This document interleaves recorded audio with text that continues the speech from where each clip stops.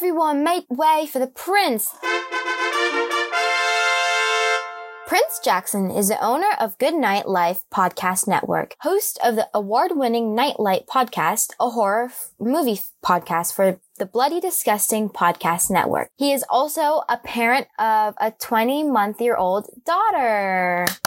He is just as nice on Zoom as he is on his Twitter feed. Yes. And such an open book discussing the fears and joys of parenting, his love for horror, kind of like how parenting influences that love.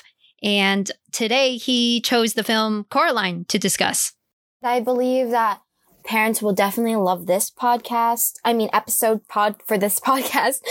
Because in the beginning we went a lot in depth about parenting, and I feel like Coraline is just a really good gateway for our younger audiences, just to get like a little dip in the toes to horror. And overall we had like a great conversation with him.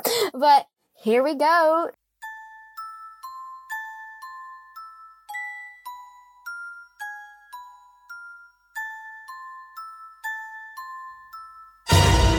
You have entered Kindergeist, a horror podcast for kids and ghouls.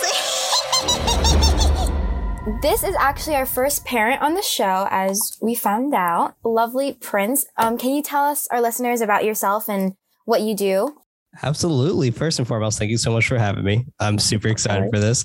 But yeah, I'm Prince. I am the host of a podcast called Nightlight, a horror movie podcast, where we break down and discuss horror films. And it's kind of like a commentary show on horror films where we break down scene by scene the entire plot of the film. So that's pretty much what I specifically do, but that's going to be on the Bloody Disgusting Podcast Network as well. I'm also besides being a huge horror aficionado in some ways, I am also a father, just like you said, father of a 20-month-old baby. She's absolutely amazing. She's coming up to 2 so fast, but she's so much fun, and it's been a blast being a parent. And it's been interesting because I do get the question a lot of like horror and having a child, like how do those mix? And it's interesting. Yeah, well, with that topic, can you like tell us, since my parents, they kind of put a boundary of like what I can watch about horror. And since you love horror so much, would you put a boundary with your daughter when it comes to watching horror movies when she does get older? That's a great question. As of right now, there's a bit of a boundary for sure. Just because her brain is a bit like a sponge at the moment, to where things are just completely just soaking up and taking everything in. I don't want her reenacting scenes from Scream at preschool or something. So there's a bit of a boundary for sure. When she's probably closer to her teen years or in her teen years and she's interested about it, then I definitely probably will be the person to take her to her first horror film or show her first horror film. Mm-hmm. I'm not going to be super gatekeepy about it either, I guess, where like, no, you have to watch The Exorcist and then you can watch Texas Chainsaw Massacre. I'm not going to do anything like that. I am very much like, and my wife is kind of the same as She's not a really big fan of horror, but she does like spooky things and creepy things and like Halloween episodes on cartoons and things like that. We feel like that would be like the perfect gateway. If she was kind of remotely into it or maybe remotely not or anything like that. And that will be a good sense of us to kind of gauge something like that. But I probably would start there, where it would be something with like Halloween episodes of cartoons, because that's kind of initially how I started. And I just think that's the easiest way for someone to kind of see something without being too frightened by it, but maybe a little like creeped out, like, oh, that was a little creepy. I don't know if I like that, or maybe I do. Like, I don't know. So that's a great way for me to actually kind of gauge something like that. But I would hold a boundary on it. Yeah. It's a good way to ease in, because since she's so young, still like really, really young. But I just wanted to know like some lessons you've learned as an upcoming father, and like any like had, or not your wife had your baby, but like yeah, she did the hard part. yeah. I just wanted to know some like things that you would either give advice to parents or just like things that you learned along the way? Yeah, patience. That's honestly the main thing, and not just patience for your child, but patience for your partner. And just really understanding what your partner is going through during pregnancy, after pregnancy, before pregnancy, like all those things. Like when the thought process happens like that, that's where patience is like a necessity. I feel like being patient and empathizing with your partner as well is a great way for you to truly understand that this is hard, like this is something that their body is completely changing to carry a human. Like that is super weird in sci-fi, but like it happens, right? Like it's biologically like prone to happening. So like it's in those cases, like it can be scary and a bit intimidating in some ways, where you are now like supposed to take care of this little person and grow this little person to be something in society. And that's a lot of pressure. And especially when you have the horrors of the world kind of surrounding you as well. And all you truly can think about is just, how can I protect her, but at the same time, give the space she needs to also learn and make mistakes and things like that. And it's tough. It's tough for you to kind of take a back seat sometimes and really try your best to just be there for your partner as much as you possibly can, while also nourishing this child. It's a really interesting balance, but patience and a communication, like those are really like two main really important things, I feel like, when you are becoming a parent in general, for sure. Wow. Thank you for giving that, because I know a lot of parents, or at least my family and things like that, upcoming parents and things, will definitely take your advice. And I do believe like a lot of patients, like personally me, I love babies. I like taking care of them. I volunteer at certain places to just take care of babies, Oh, and that's toddlers. so cool. Yeah, it kind of like teaches me things, and I love the younger group. Well, I don't know how to describe that, but I just like taking care. Like I have a younger brother. Yeah. If you didn't know, and I've watched him grown up, and I take care of him as well. And yeah, like what you said, it takes a lot of patience. Did you know coming in that it would take a lot of patience, or it was just a switch like that? That's a great question. It more so was specifically like we would watch a lot of different like videos and things like that to really prep us up and prepare us for our child. One in particular was a lady named Kara. And her company is Taking Care of Babies, which I thought was kind of cute and fun, kind of play on words with her name.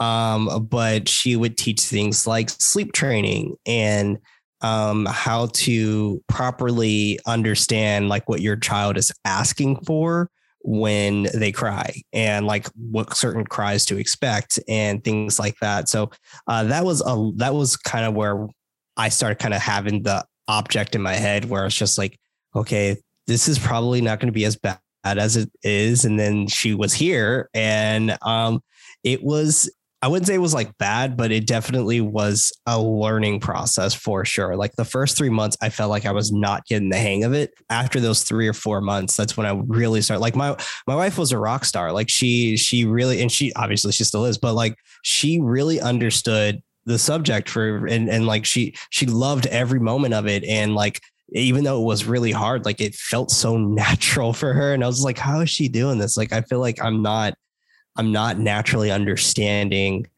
the moment right now. And like, so for me, it was a bit of a learning experience. I didn't feel as fatherly as I did. Like, it kind of felt like this was someone else's kid, and I was just kind of taking care of them and going to give them back after a month. Like it felt something like that in the beginning. But when I really started understanding after those 3 to 4 months and really starting to kind of get the hang of it, and she started to be able to communicate a little bit more, because we would teach her like sign language and things like that, to where she eventually can, when words are starting to form, she can use sign language as well, just in case if we don't understand what she's saying. For example, like she'll kind of move her hand and open and close it, and that means milk. Or when she's all done, she'll wave her hands in the air, and that means she's all done. So things like that. And like, even when she like moves her hands closer together and tap them, that means more. That was extremely helpful to teach her that, because now she actually says those words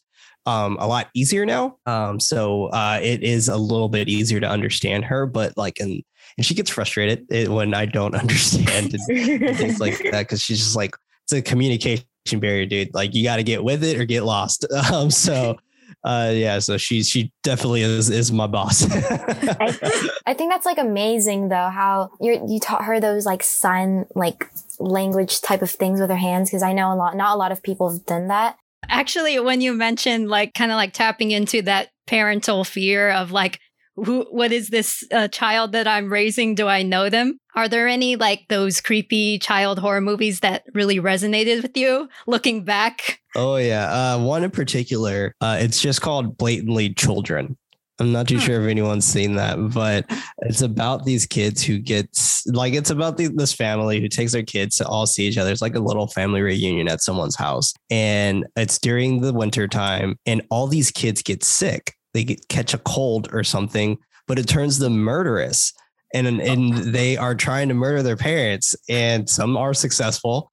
These parents then I haven't seen it since I've had my daughter, but like these parents are pretty much conflicted, where it's just like, do I take my kid out or do I try to help them the best way I can in this moment? But like, you can definitely tell that the director and the writer of this film very much just had a newborn child or something, or children in general, who with kids, they have like kind of a few different moods, but they can go like to angry like that. And like, they can go to mad and start kicking and screaming just like that and have tantrums and things like that. And I really, truly feel like that moment was kind of like a haunting situation for that parent or the person who directed it. I don't know who directed it because I've seen it so long ago, but I feel like that is what that basis of that film was, to really kind of hone in and understand like how kids can, I guess, be a little crazy. Because that's truly how it felt. It felt like they were just like these crazy kooky kids who caught a cold and they were trying to murder their parents. Children. I would highly suggest watching it. It's a quite fun film, but it's from what I remember at least. But I should check it out again now that I'm a parent. I probably have a completely different sense of an experience. That sounds like I have to watch that too. I'm sure, because I don't have kids, so I'll probably view it in a different lens. You'll probably view it how I first viewed it. Like, oh, this is fun. Like, this is great. But like, once you have children, it's just like, that is terrifying. Yeah. I'm afraid of my child. That's right. Yeah. Because I had, I love the movie Hole in the Ground. I love that movie. Yeah. I was like, man. Lee Cronin. Yeah. I feel like if I was a parent, I would view this in like a very different way. So yeah, I watched that maybe a month or two before my wife was pregnant. And it made me think of that movie where it's just like, oh my gosh, really hope our kid isn't like a freaky doppelganger or something, like a hole in the ground. Oh, that's so funny. Like perfect timing. I know. That's usually how it goes. That is usually exactly how it goes. Yeah. Like on that note, like when you were younger, how did you get into horror and what was your favorite? Yeah. So gosh, I feel like in the 90s, I grew up in the 90s. And I feel like in the 90s, there's just so much content specific. It's weird to even call it content, but I would say TV shows. There's just so many shows that were out that catered to childhood horror. And we had things on Nickelodeon, for example, like Are You Afraid of the Dark? Then you had Disney Channel's kind of paranormal investigative show called So Weird. And those two shows really built up a dynamic for me. And then and even there's like other things as well, I feel like, but those are the basis, because we had like Goosebumps as well. And I feel like those were like the main basis to really like be a gateway for children to have some type of interest or affliction with this, and to have a more child friendly way of telling a horrific cautionary tale. And upon having that and seeing like those types of stories that were presented on screen in the 2000s, you will get a lot more cartoons that really hunkered down and followed this kind of horror trope and horror trend as well. Like Martin Mystery, for example, is another one that I'm a huge fan of. And I feel like a lot of people don't really talk about it too much. But Martin Mystery is a show that was based in Canada. It was about this guy named Martin and his sister Diana and their kind of caveman sidekick named Java. And they went to this preparatory school that was a boarding school, but they also were secret agents for the paranormal. So pretty much it was a child-friendly X-Files. And they would go out and just investigate the most insane things. I think the first episode is about the boogeyman, and it's a boogeyman that haunts Gothic novels inside of libraries. And it takes you into the book and it traps people inside the books. But there's an episode that is very much The Thing. And it is like, I'm genuinely like, it's exactly The Thing. But I think the episode is called Escape from the Doppelganger, something like that. I don't remember specifically, but it was about a doppelganger, this creature that would latch on to people and change them into this monster. And the creature even came on a dog in the snow to this winter facility.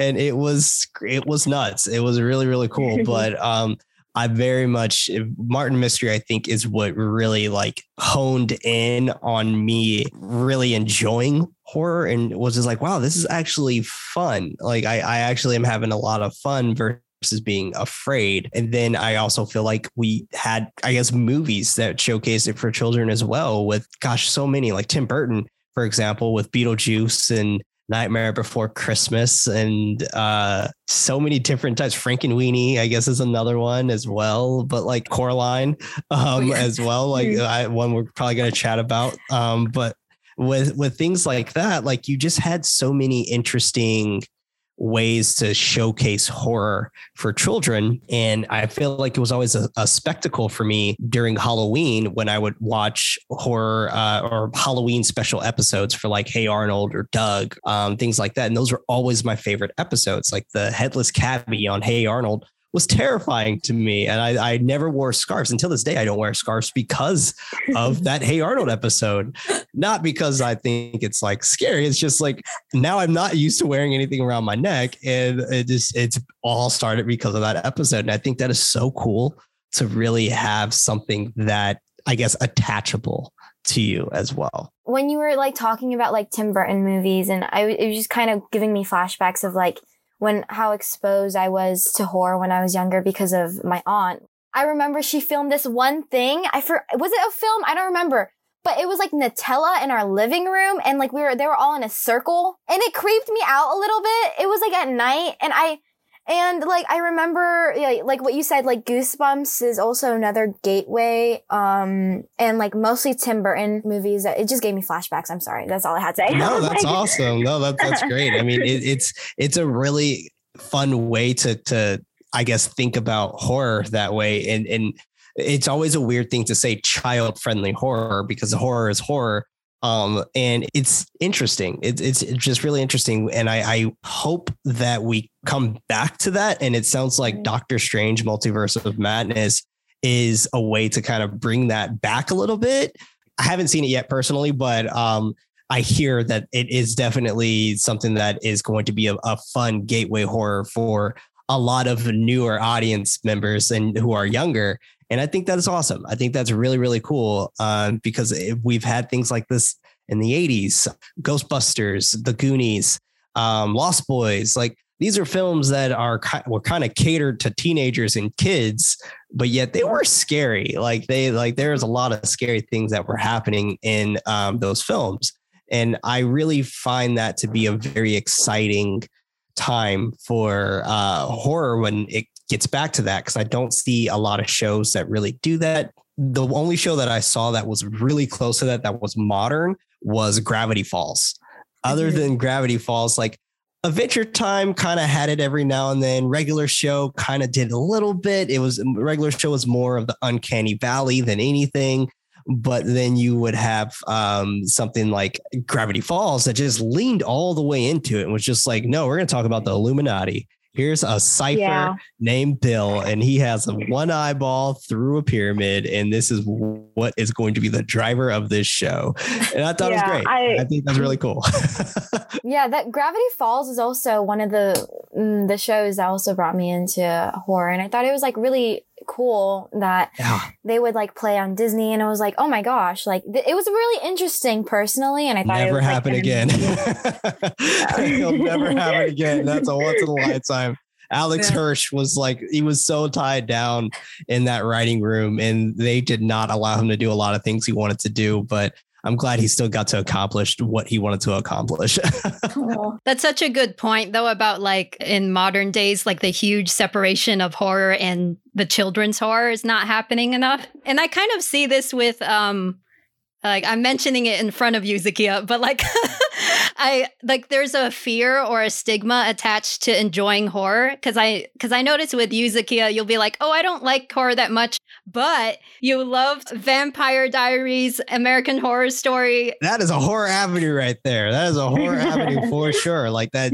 I mean, without vampires, like you're not going to really have like horror without something like that. So and Vampire Diaries does have those moments where it does get a little scary, like the war between the werewolves and the vampires, and they had to fight in that little bog area. I was like, this is actually kind of scary. like someone could really get hurt here, even though it's the point, but still.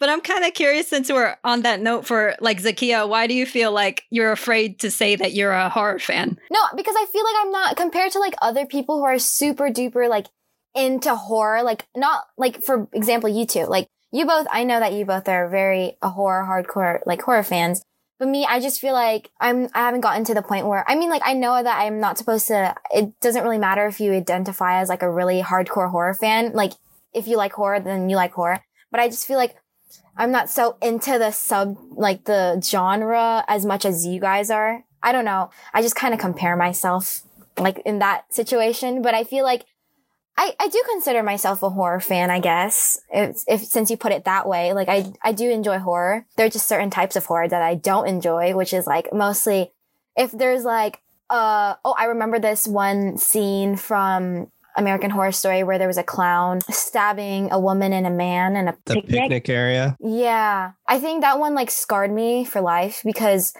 I watched that like a long time ago, and I was like, oh, and that's when I knew I didn't like gory stuff, like a lot of gore, like, oh no, it's that's completely fair. And that's the beauty behind horror though. Like there's always a little something for everyone.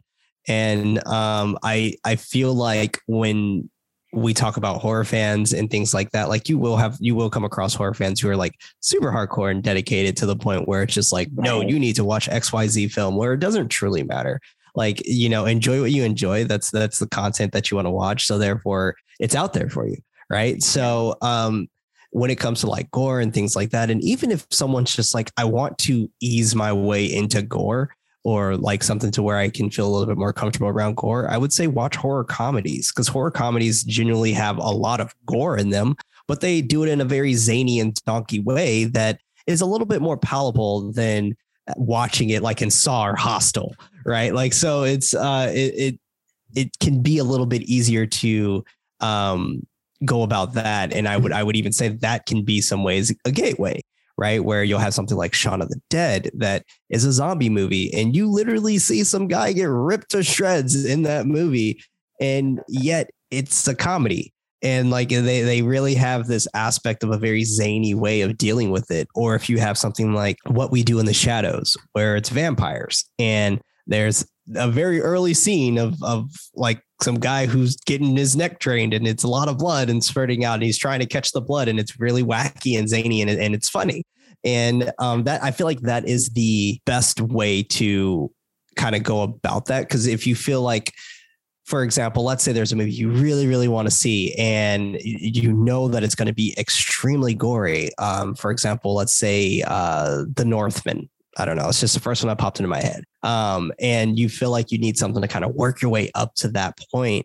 Do it. You know, like it's totally okay to kind of start small and things like that to really work up to your goal movie that you really want to see. That's something that you feel like you can stomach more or anything like that. And I'm a huge fan of trigger warnings for people. I personally don't want a trigger warning for myself. Like I just want to go in.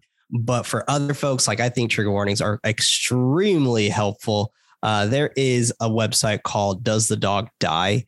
Does the Dog Die pretty much spoils the gory parts in horror films for you. And it goes through every trigger. Like if you have a fear of the ocean, for example, and you want to watch, I don't know, Deep Water. I mean, granted, if you watch something like that, then you're getting yourself into what you're getting yourself into. But if you choose something like that, for example, it'll say something like leg ripped off at XYZ scene or something like that. And then, like, okay, I could probably close my eyes if I know that that's going to happen or something like that. So it's ways to get around it. And a lot of really awesome people feel the same way that you do. Therefore, they've made cool websites such as that one. Can you like put that in the chat? Yeah, of course. Mentally prepare myself before I watch a movie. Absolutely. I've actually never watched a gory, like a funny, gory type of horror movie before. That would be interesting. They're interesting. They're out there. One in particular that's probably the most infamous one is Brain Dead or Dead Alive by Peter Jackson, the guy who made Lord of the Rings. So that's probably the most infamous one. That is a really wacky horror comedy, and it's disgusting. It is gross. Like it is completely a splatter film to the utmost. And there are some scenes in there that can push your boundaries quite a bit, but it goes back to just being pure comedic. And there's also, it's kind of escaping my head. I just had House, both versions, the 1977 version that is based in Japan, which is Hasu. Hasu is also very much a horror comedy in a lot of ways because it is ridiculous.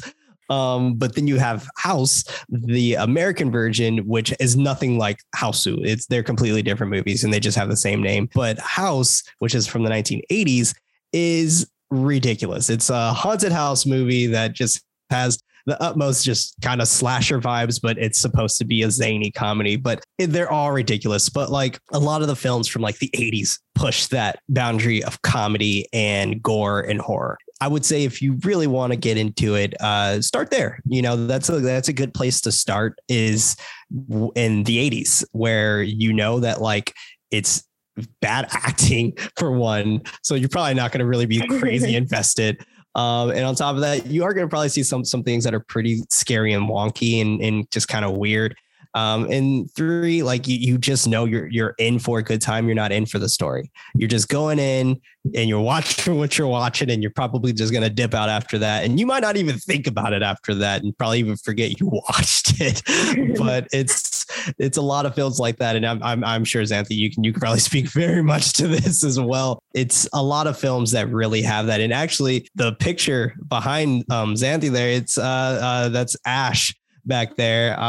That is a horror comedy. That movie right there is called Evil Dead. It's ridiculous. Evil Dead 2, even more ridiculous. So those are films that are very much splatterhousey, and they're meant to be funny and weird and just not to be taken seriously. So those are good ones to start with if you are just like, I don't want to miss out on some of the things that these other folks are talking about, but I don't know if I'm ready for that yet. So that's a way you can kind of start off and kind of prep yourself up a little bit and pump yourself up for that. Definitely taking notes on that, because we're going to have a gory, funny horror movie marathon when I see you, when I see my aunt. We're going to like watch all the movies you recommend. I haven't watched a lot of horror movies because I've been so busy, but like, I really want to watch all the movies that all of our guests have like recommended, because I'm like, honestly, it gets me so excited. Like, yeah, they talk about it and then I'm like, oh my gosh, I kind of want to watch it now. I was like, I don't know when, I don't know if I have time. So that's why I'm not sure if you've had them on the show yet, but a great person to talk to is, and I'm sure you're familiar with them, Xanthi, Gory Corey. They go by Gory Corey. Yeah, we did. Oh, you had them on? Yeah. Oh, fantastic. Yeah, they're great. They really, I feel like they really have it down when it comes to Gateway and understanding like generational horror. They truly understand it to utmost, and it's phenomenal. It's phenomenal every time they speak, and I hear them on Twitter or see them on Twitter. Like the thing that they say all the time that I really like resonate with is understanding their generation and how their generation is going to perceive and take horror. And I think that is the coolest thing ever, because y'all are next, right? Like y'all are the ones who are going to be kind of taking this over and doing some really cool and fun stuff and just having something different to bring to the table. And I feel like Gory Corey is doing something that's really, really cool. And I'm excited for them to just kind of keep going. They're in film school right now. Totally. Oh my gosh. You don't understand how many times we've talked about them on our podcast, because we have so many, like a lot of our guests know them. And I'm like, yes, we've interviewed them before, and it's insane. And I really love them. They're amazing. They're an amazing person. I look up to them a lot, and absolutely phenomenal. Yeah, I met Corey when they were they came to a summer program, and we were in the horror class together, and it's so amazing to see like what they've accomplished like in such a short time. Seriously. Yeah. Oh my gosh, being a correspondent for Fangoria as their teen horror correspondent, and also their really fun podcast that they have. I think it's called Teen Screams or something like that. It's really fun, but shout out to them for sure. Like the work that they're putting in is just really cool and really phenomenal to just see them just work. It like influenced me to like push myself to like do better. Well, I mean, I'm trying, but like, it's insane. It's like they're like really an influence. Even me. Like I'm very much influenced by them. To everybody. I think so, to everybody. Well, let's get on to the actual, should we talk about the actual topic now? So today we chose the film, or Prince chose the film, we all did. Coraline, a 2000 stop motion film directed by Henry Selick. It's also based on the book by Neil Gaiman. So I read the book. I was actually forced to read the book. I did not read the book by choice, even though I'm a big bookworm. It was for my English class in 7th grade. So have you read the book yet? Or you have not? I have read it. Yeah. Oh, you have? Okay. That's really good. Mind you, I've basically kind of forgot everything. So, like once I finished the book, I kind of was like, okay, it's gonna be in the back of my head now. I don't really. The film's not too far off. It's not. Yeah, sorta. Like, why would you choose this film out of all the other films? I think this film in particular, when it comes to just the terminology of gateway, right? Like, I think this film just really just hits the nail on the head. And my wife was a teacher. She loves Coraline, absolutely loves it. And she used to teach 5th grade. And when she taught 5th grade, every time, like it would be around like Halloween time or something like that, she would ask like, all right, yeah, would you guys like to put on Coraline? And would actually freak out and be like, no, like that's way too scary for me. And she wouldn't be able to play it. So like that really had me thinking, where it's just like, is Coraline a horror movie? Like, and it genuinely is. Like, I like the other mother and having a doppelganger and things like that. Like, I feel like this movie really has a gusto persona to it that has this ability to not only relate, because if someone moves or anything like that, like I feel like we all would relate the exact same way that Coraline is relating. At least as a child, like you're leaving all your friends, you're leaving your life behind just to kind of do what your parents want to do. And you're just like, well, I don't want to do this. And I'm just tagging along because I'm not an adult yet. And I have no choice. Right. So I feel like Coraline really has this really interesting aspect to it. And when we see her go on her adventures and things like that, for just kind of like blasing around the area and just trying to understand where she is living. Like, I really feel that to be amazing. And also it's really creepy and weird to live in a co-housing situation with a child. I feel like as a child, when I would watch it as a kid,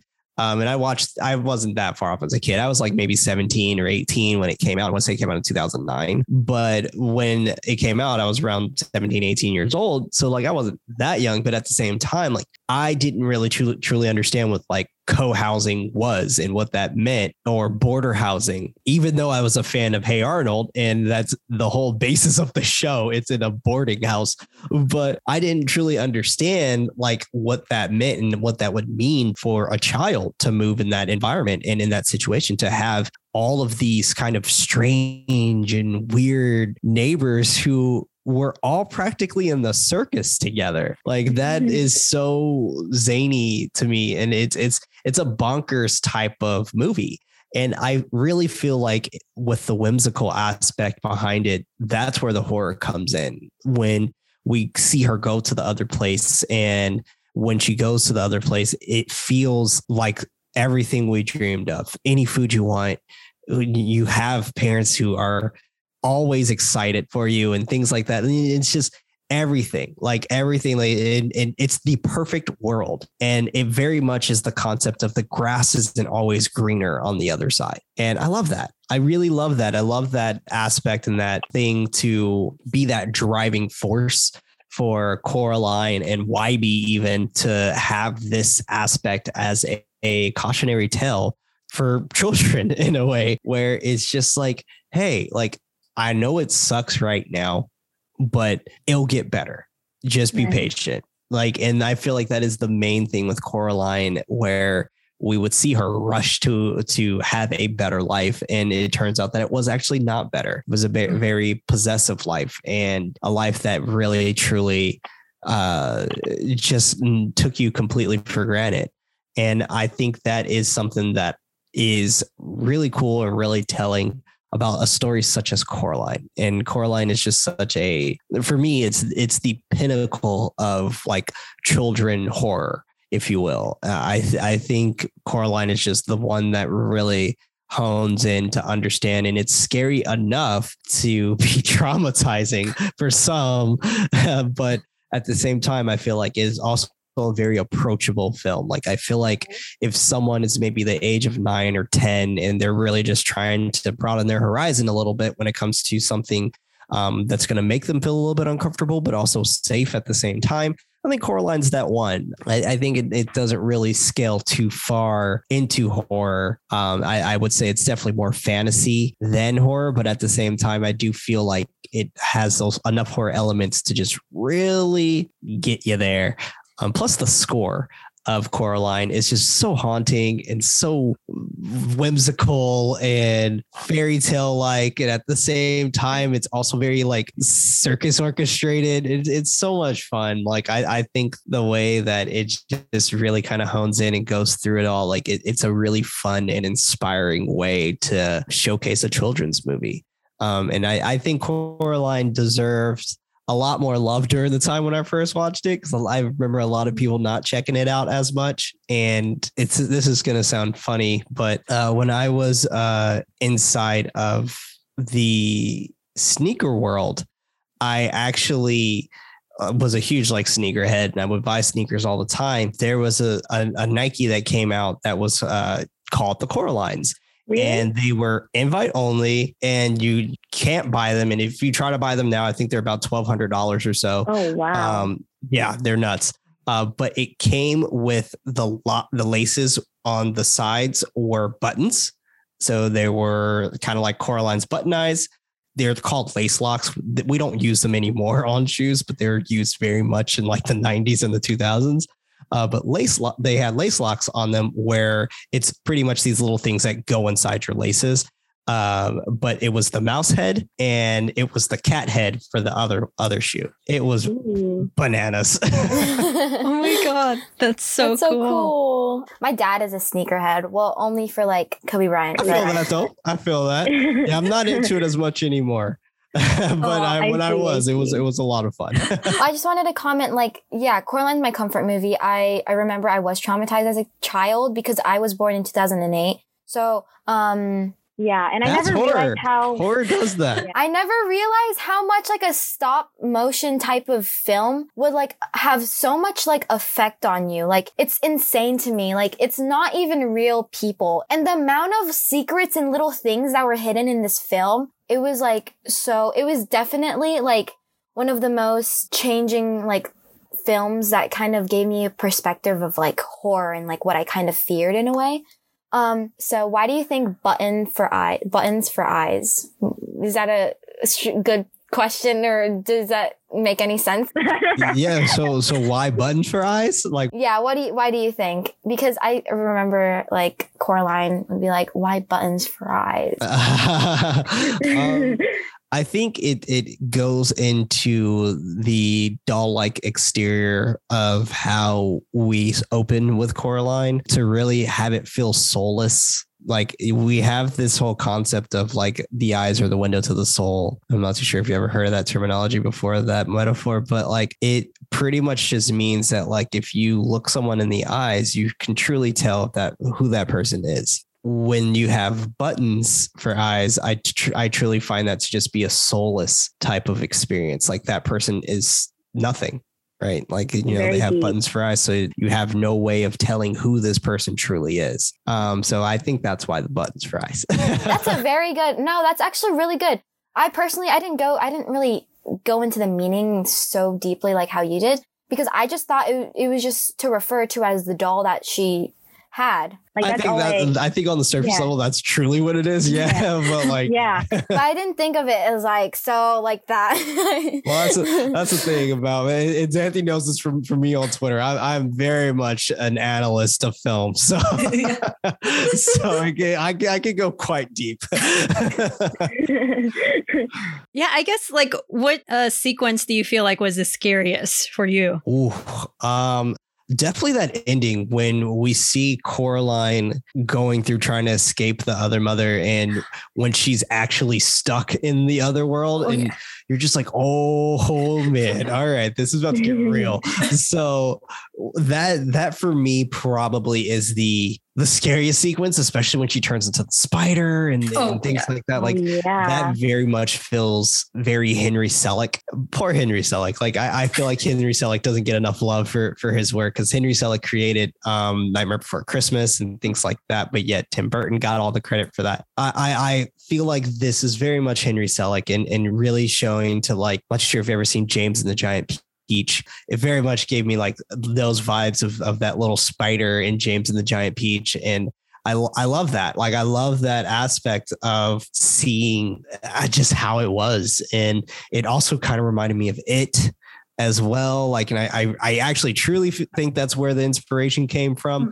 I really truly think it came from It, but like those types of things just are very, very eerie to me, and just really creepy of how that shift from the other mother was, of how kind and loving and caring she was, to how evil and demented and controlling she was. Like to me, that was scary. Like that for me got me. Yeah, it was a jump scare when I found out she was a spider, like this long-legged creature. Like I was like, what?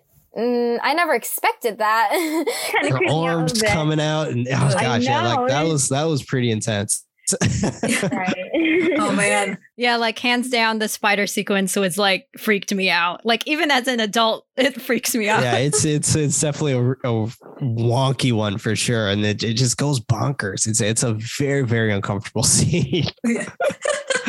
Very uncomfortable. Well, what do you guys think about the Pink Palace? Like both of you. Oh, I will 100% live there. I would absolutely live there.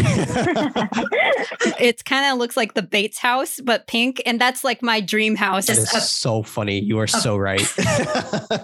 You are so right. Like you want to move to Sweden, right? Yeah. So you can just I'll build you a house like that in Sweden. Oh, thank you. Okay. Yes. There we go. I'm gonna make you remember that when you're older. Oh gosh. Yeah, Don't against me, please. Yeah. I already have house to you're build gonna build me. There. Okay, let me ask these last questions.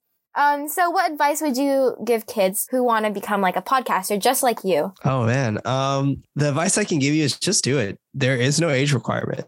I've seen kids make podcasts who are 2 and 3 years old. And it's actually a very popular podcast at that. It's a podcast of this guy and his daughter who's 3, and they talk about nothing. They just talk about her day.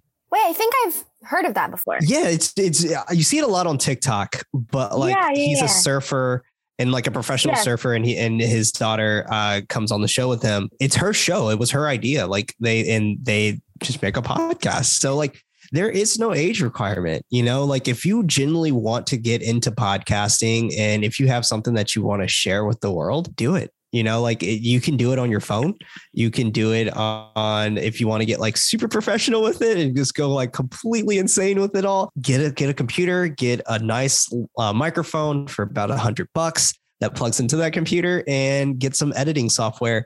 And that's it. And for about maybe $200 or so, you'll be able to make a podcast. So it's not too bad. And there is so many different ways to make podcasts as well. Right. And there's so many different ideas and things like that. People like hearing other people. Like it's just whether it be in music, whether it be in podcasting, whether it be on YouTube, whatever, people enjoy hearing people. And that is something that I feel like is something you should take.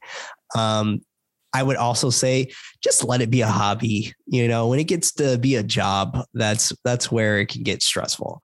Let it be a hobby. Just have it be something that's just fun that you do with your friends, and you meet up once every other week or something and just kind of hang out and just talk with your friends on the internet, and just allow that to just be what you want it to be. Thank you for that. Yeah. Like look at me and my aunt. Like you wouldn't expect a 13-year-old and an auntie to create a podcast, especially a horror one. Like this is like cool. It's a very great name, rare, by the way. I didn't come up with it. She did. I think it's such a great name. Me. Either way, it's just a fantastic name. Oh, yay. Thank you. Of course. And lastly, is there anything you would like to plug, or where can people find you on social media? Yeah, absolutely. So you can find me over on Twitter at The Head Night. That's Night with a K. Or you can listen to my voice over on Nightlight, a horror movie podcast. That's also Night with a K. And sometimes you can see my words over on Bloody Disgusting or bloody-disgusting.com. And sometimes you'll even be able to see them on The Bite, which is Shudder's blog as well. And you'll also be able to see me later this year in a documentary called Mental Health and Horror. Yay! I did want to say that what I love about your whole like thing is like you're always so very kind. Yeah, his whole vibe. Spreading good into the world, even with like your podcast. I was listening to House of the Devil. Not for kids, just to mention it, but we're not for kids. Yeah. We definitely are very much an explicit podcast. Well, that's okay because never mind. I'm not going to go into that. Anyways. To our listeners, like Prince is such a like wonderful like part of the horror community, and you should listen to everything. Oh, thank you so much. I appreciate that. I'm all about spreading the positivity around horror films and letting people know that horror films don't need the stigma that they actually get. We need a lot of people like you in the world. You're amazing. Oh, thank you so much for taking the time out of your day to talk with us and being on this podcast. I really appreciate it. We both really appreciate it. We're going to end the podcast here. Thank you guys so much for listening to today's podcast. Make sure to subscribe and add us on Instagram, Twitter, and TikTok.